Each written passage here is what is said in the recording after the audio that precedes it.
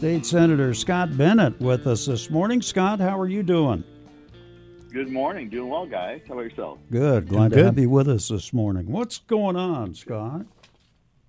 Well, this is usually the very busiest time in Springfield. Normally our spring session would go till the end of May.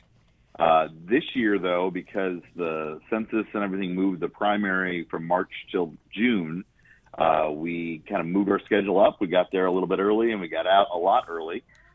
So we adjourned, I think, the second week of April. And so we're back in our districts, and so that's what's going on now.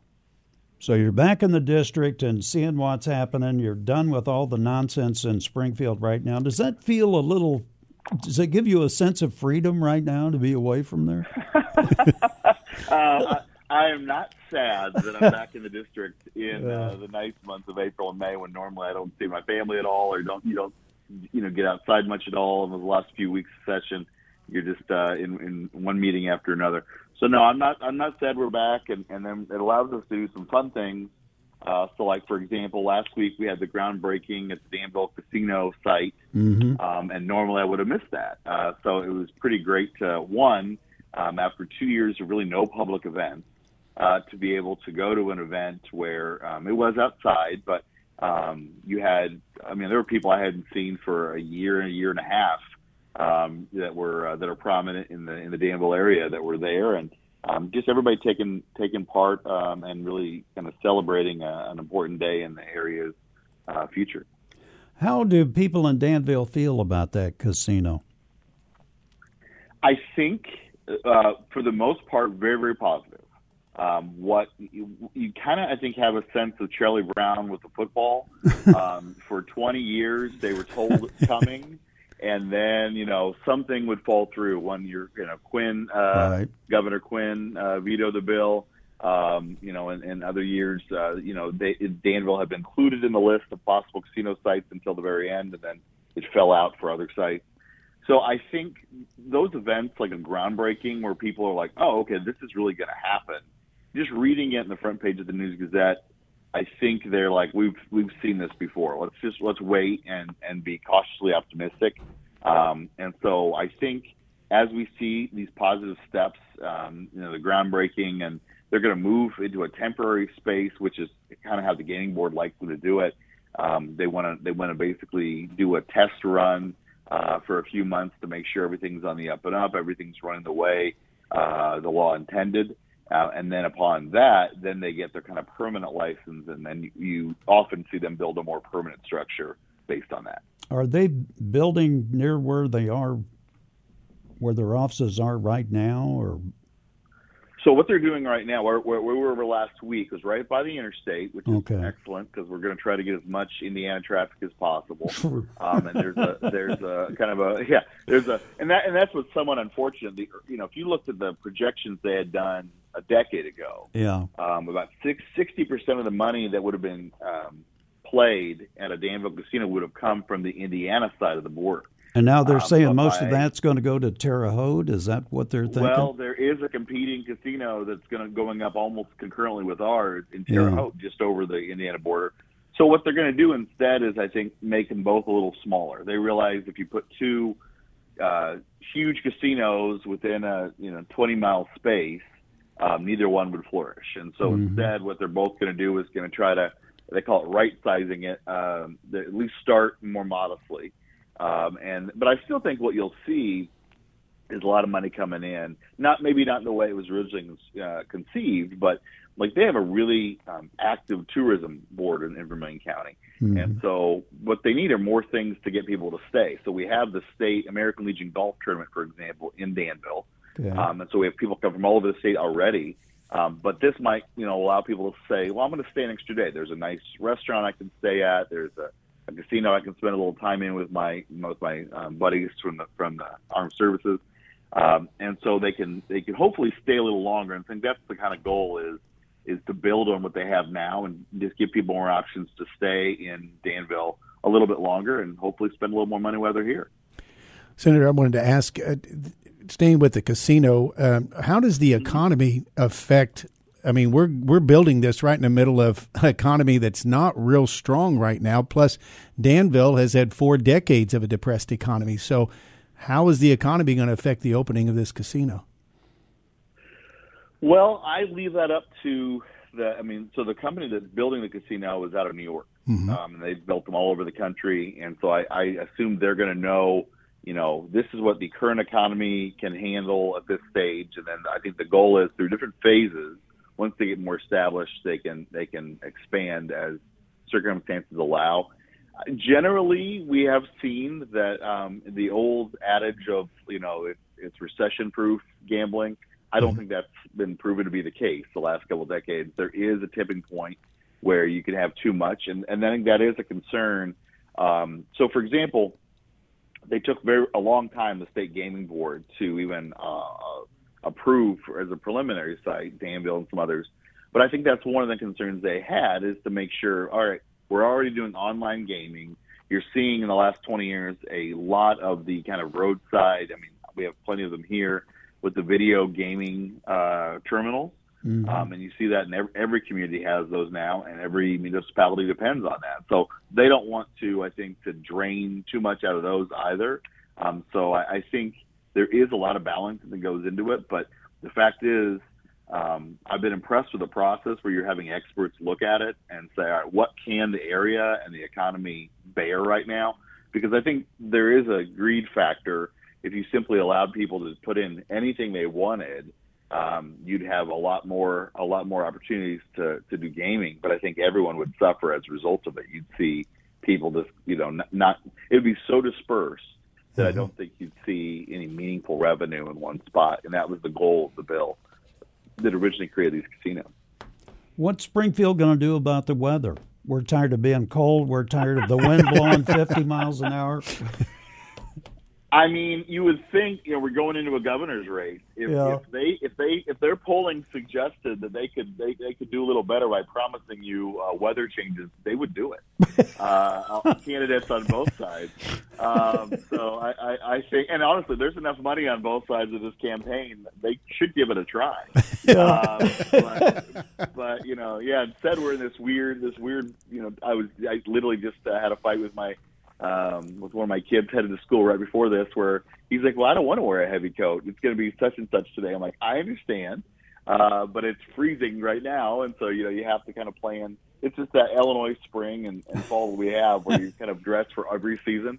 And, all the parents out there that have been stuck watching their kids' soccer and basketball and baseball games outside for 2 hours, who dressed for what it was like when they left, and then they're pretty miserable when the sun goes down. It's just that time of year. There's a park right across the street from my house, and I was watching all the parents and kids out there a week ago, and it was just horrible. Everybody had on sweaters and gloves and long pants and things like that, and the wind was blowing about 40 miles an hour. And then 2 days later comes Saturday, and it was 90 degrees. It was actually kind of exactly nice. Right. I got in trouble last weekend because on one day we had an outdoor sports thing and I forgot sunscreen, and the next day I forgot a heavy raincoat, right? Yeah. And you're thinking, like, how is in the same weekend am I in trouble for this kind of disparity? You're right. That's a lot of what we're dealing with right now. Well, what else do you think is going to happen this year in the great state of Illinois? One exciting thing is you have seen Illinois do a very unusual thing, and this is something I've never been a part of in the budget process as I was going along. Normally, it's like, okay, here are all the things we can't fund, right? Mm-hmm. And this year, as a combination of, there are aspects of our economy that are doing well. Revenue is higher than it was projected. And so they were trying to figure out, okay, what do we do with some of this excess funds once we put extra money into the pensions? We established a rainy day fund, which has been decades in the state since we've had that. We put $1 billion in that. And one thing I thought was pretty encouraging was kind of an agreement between the two sides in the aspect of, it's, for a long time I've heard Republican colleagues say, if you've got extra money, it's not your money, government, it's taxpayer money. So we need to get it back to the people who provided it in the first place. And in this year, you actually are seeing that. There's going to be some direct payments going out later this summer and in the fall to individuals, $50 an adult, $100 a kid. They're going to toll the sales tax for the first basically 2 weekends of the school year to allow more people to do back to school shopping. We're going to see grocery tax go away for a year. We're going to see the increase in the fuel state part of the fuel tax that was set to go up in July. That's going to be stopped for 6 months. So there's a lot of aspects where there was some extra funds at the end of the budget, and instead of seeing new programs created, which is what's happened historically, which means then you got to fund it year after year. It was the idea of, well, right now there are people that are really suffering, and so if we can get the money back into the community in whatever way we can, and I'm most excited about actual checks that will help people going with their kids going back to school, buy that new the 14 coats they're going to need because they got the weather we just talked about, the shoes, whatever.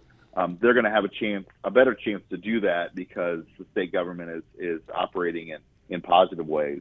And I think the News Gazette wrote about this morning, we've got our second bond upgrade in the last year, which again, yes, Illinois had such a negative trajectory for a long time. It was, well, of course you're going to have to go up, but that has certainly not been the state of Illinois. We were on a very different path, and so I am encouraged that you're seeing there's a lot of new faces in Springfield at leadership and then rank and file, and they seem to want to go on a different path. They don't want our legacy to be where they asleep at the switch, which is what we saw in state government for far too long. Yeah. What about these bogus stickers they want to stick on all the gas pumps? What's going to happen with that, do you think? I never like that. I mean, look, every politician wants to make sure that the voters remember who gets credit for it, right? Yeah. The debate a year ago was the president was going to have his name on all the checks that people got from Congress, right? And I really don't care. I mean, if they can, to me, if you could save that money and not do that, and then they would provide more aid to actual people, I think that's a better thing. I mean, so for the gas tax, that's a perfect example. You are saving about $70 million over that 6 months cumulatively for the Illinois voters. But they're still seeing, well, yeah, but I still have to pay tax. It's not an increase on the tax that I was supposed to get every new fiscal year starting on July 1st. And so that's told for a while. I think it's trying to recognize that they get it. At the same time, though, the gas is a perfect example of, since gas fluctuates so much, it's hard for people to kind of realize, like, well, how much of that was the increase of the tax? I think that's a lot of it as well. When you're paying $4 or now approaching $5 in certain places a gallon, you weren't thinking, yeah, but I saved X amount of cents because the state of Illinois, is eating some of that cost. Yeah. So I think the idea is there's people that say, well, we want to make sure people recognize we've done that, put some stickers on to let people know that the state is helping out with that. That is not my favorite tactic. Do they realize good policy is good politics? Do they realize that's the dumbest idea that's come out of Springfield in years? It's just going to remind people when the price is up, hey, we're saving you some money. I don't think it's going to be very helpful, but that's Dave, just me. Let's not rank the dumbest decisions that come out of Springfield. You don't have that much time on your show.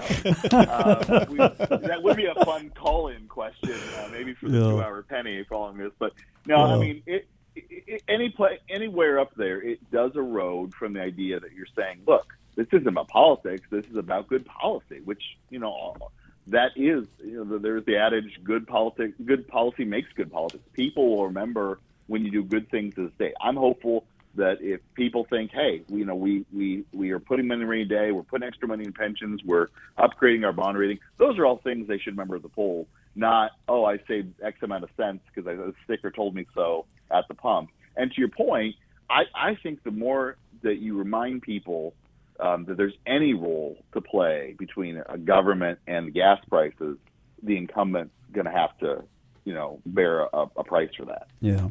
And so I think that's a fair point. I just want to have one of those Joe Biden stickers pointing at the new sign that the Illinois legislators want to put on there. Whatever. Yeah, I've seen those. And boy, it's just a thought. A lot of money on those stickers, man. There's no doubt. Right now, if you've got a printing press, it's the time to get into politics because people will buy anything if it's flaming the other side. I guess so. Hey, Scott, thanks for your time this morning. We appreciate it. Always good to be on with you guys. Thanks so much. Thank you, Scott Bennett. All right, we appreciate it.